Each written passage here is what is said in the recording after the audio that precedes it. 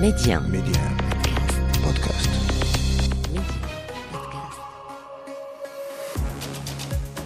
Bonjour, c'est Ali Salahdine, bienvenue dans le podcast Le meilleur de le vestiaire, et voilà ce qu'il faut retenir aujourd'hui.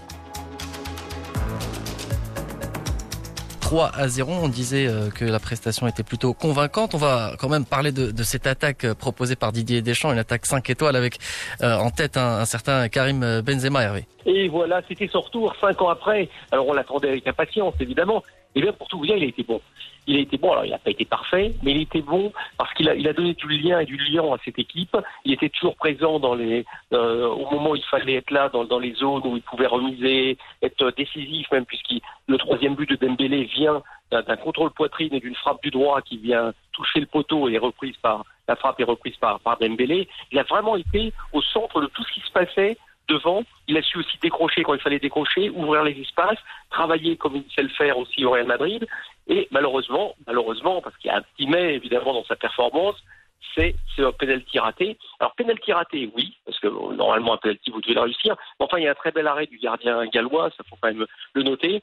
Au moins, ce qui est sûr, c'est qu'il a pris ses responsabilités, puis c'est qu'on lui a donné ces responsabilités-là. Pour son retour, c'est lui donc qui a frappé le penalty. Alors c'est vrai que l'équipe de France et les penaltys, c'est une histoire un peu contrariée, puisque on en rate assez souvent. Et là, une nouvelle fois, il a raté. Alors est-ce qu'il le tirera la prochaine fois? C'est peut-être pas une certitude, mais toujours est-il en tout cas, qu'on lui a donné cette responsabilité-là, ça voulait dire, c'était aussi un cadeau d'accueil, en disant bon voilà, t'es de retour, mais c'est toi entre guillemets le boss de l'attaque de l'équipe de France. Et dans cette attaque-là, autour de Karim Benzema, vous avez trouvé un Mbappé qui a été présent dans les zones d'impact aussi, il marque un but, le premier but, ça faisait 4 matchs qu'il n'avait pas marqué, donc c'était important pour lui. Et Griezmann a été le Griezmann qu'on connaît en équipe de France, c'est-à-dire un peu le dépositaire du jeu, et qui met un but magnifique, sur un appel d'ailleurs de Mbappé côté droit qui déstabilise un peu la défense, qui lui ouvre le but, et là du gauche, mais une lucarne magnifique. Donc on a vu une équipe de France, franchement devant, ça donnait envie. Alors ça reste un match amical, ça reste une équipe du Pays de Galles qui est une équipe bis, faut pas se mentir non plus, et qui était pas à un niveau exceptionnel, une équipe qui a joué à 10, donc qui a pu aussi prendre un petit coup derrière la tête quand elle a eu s'en expulser. Mais il n'empêche, ça s'est mis en place, c'est un premier match intéressant pour finir une première phase de préparation pour l'équipe de France, mais tant ils vont entamer la deuxième phase, il ne faut pas oublier, il y a une chose qui est capitale dans cette équipe de France, c'est qu'ils entament directement par l'Everest. Enfin, l'Everest, ils ont un haut sommet qui sera l'équipe d'Allemagne. Même si l'équipe d'Allemagne n'était pas l'équipe d'Allemagne d'un temps passé, il n'empêche ça. Et dans ce même groupe, en plus de la Hongrie, vous avez aussi le Portugal, qui pour le coup fait figure de, si c'est le favori avec la France de l'Euro, en tout cas de gros outsiders, champions en titre, et puis en plus avec un effectif sur le papier qui est assez impressionnant. Donc il faut être fort tout de suite, il va falloir être présent tout de suite. C'était intéressant de commencer par ce 3-0, ça permet quand même un peu de mettre la machine en marche. Ça permet aussi aux joueurs d'avoir un minimum de confiance en eux. Et puis évidemment, ça a permis à Benzema de se mettre dans le rythme. Et d'ailleurs, c'est assez drôle, ce Didier Deschamps l'a laissé très longtemps sur le terrain, plus que Griezmann, plus qu'Mbappé. Peut-être parce qu'il n'avait pas marqué pour lui dire tu vas y arriver.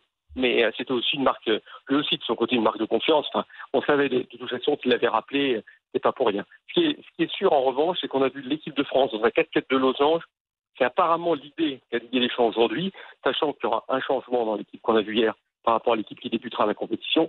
Et évidemment, c'est N'Golo Kanté qui prendra sa place à la place de Tolisso. Ouais, titulaire indiscutable N'Golo Kanté au vu de sa saison avec Chelsea. Karim Benzema, auteur d'une prestation globalement convaincante, même s'il a raté ce penalty, ça ne l'a pas déstabilisé pour autant, même s'il aurait aimé marquer pour sa première ou avec son retour avec l'équipe de France. Karim Benzema, qu'on écoute au terme de ce match face au Pays de Galles.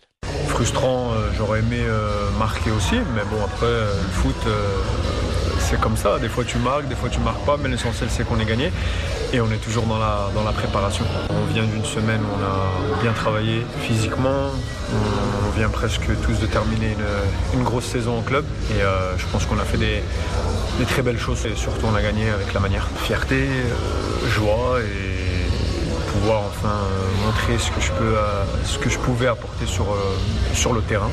Et je pense que voilà, j'ai joué libéré comme le foot que j'aime. J'ai essayé de bouger, de m'associer, de tirer, de faire ce que je sais faire sur un terrain. Mais ça s'est bien passé. L'essentiel c'est qu'on ait gagné avec la manière. Ça faisait longtemps que j'avais pas joué avec ces joueurs-là.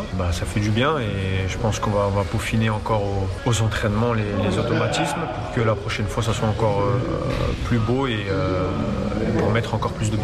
Voilà, donc Karim Benzema, au terme de cette victoire face au Pays de Galles, Hervé, on le sent très concerné par l'événement après son retour. Mais oui, parce que lui, c'est ce qui lui manque. C'est-à-dire qu'on sait ce qu'il a fait en club. C'était l'un des joueurs les plus importants du Real Madrid depuis 10 ans. Voilà. Et puis depuis le départ de Cristiano Ronaldo, c'est un peu le pilier de cette attaque madrilène. Mais maintenant, il lui manquait cette équipe de France. Alors, on se souvient de la Coupe du Monde au Brésil.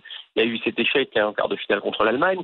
Et puis lui, il a plus connu les grandes joies des succès français, notamment cette finale de Coupe du Monde. Donc, pour avoir un palmarès nourri et à la hauteur de ses ambitions et de ce qu'il représente dans le football français, dans le football mondial même, eh bien évidemment, il lui faut un gros titre avec l'équipe de France. Et là, il a la possibilité, coup sur coup quasiment, parce qu'on parle d'une Coupe du Monde qui aura lieu en fin d'année prochaine, plus cet euro qui arrive, il a quasiment la possibilité de faire 2 énormes coups. Alors, attendez, ne rêvons pas trop, même si c'est une grosse équipe, l'équipe de France, même si sur le papier, elle peut effectivement remporter 2 compétitions, c'est tellement rare de pouvoir remporter autant de compétitions d'affilée que ça sera compliqué. Mais il n'empêche que lui, il a ce but-là, ce but ultime qui sera de dire, voilà, je dois marquer à ma manière l'équipe de France de football. Parce que imaginons qu'il réussisse dans son entreprise, après, il s'asseyera à la table, comme disait Griezmann, à la table des grands. Alors lui, c'est pas Messi Ronaldo, mais ça peut être Michel Platini, Zidane. C'est qu'à un moment, si vous avez tout gagné, si vous avez gagné des Ligues des Champions à l'appel, des championnats d'Espagne,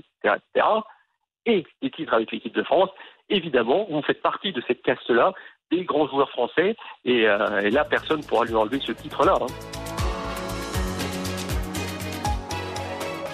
Rendez-vous demain pour un nouvel épisode du Best-of de Le Vestiaire. Pour ne rien rater du football chez nous et dans le monde, abonnez-vous à ce podcast pour être les premiers à recevoir les derniers épisodes.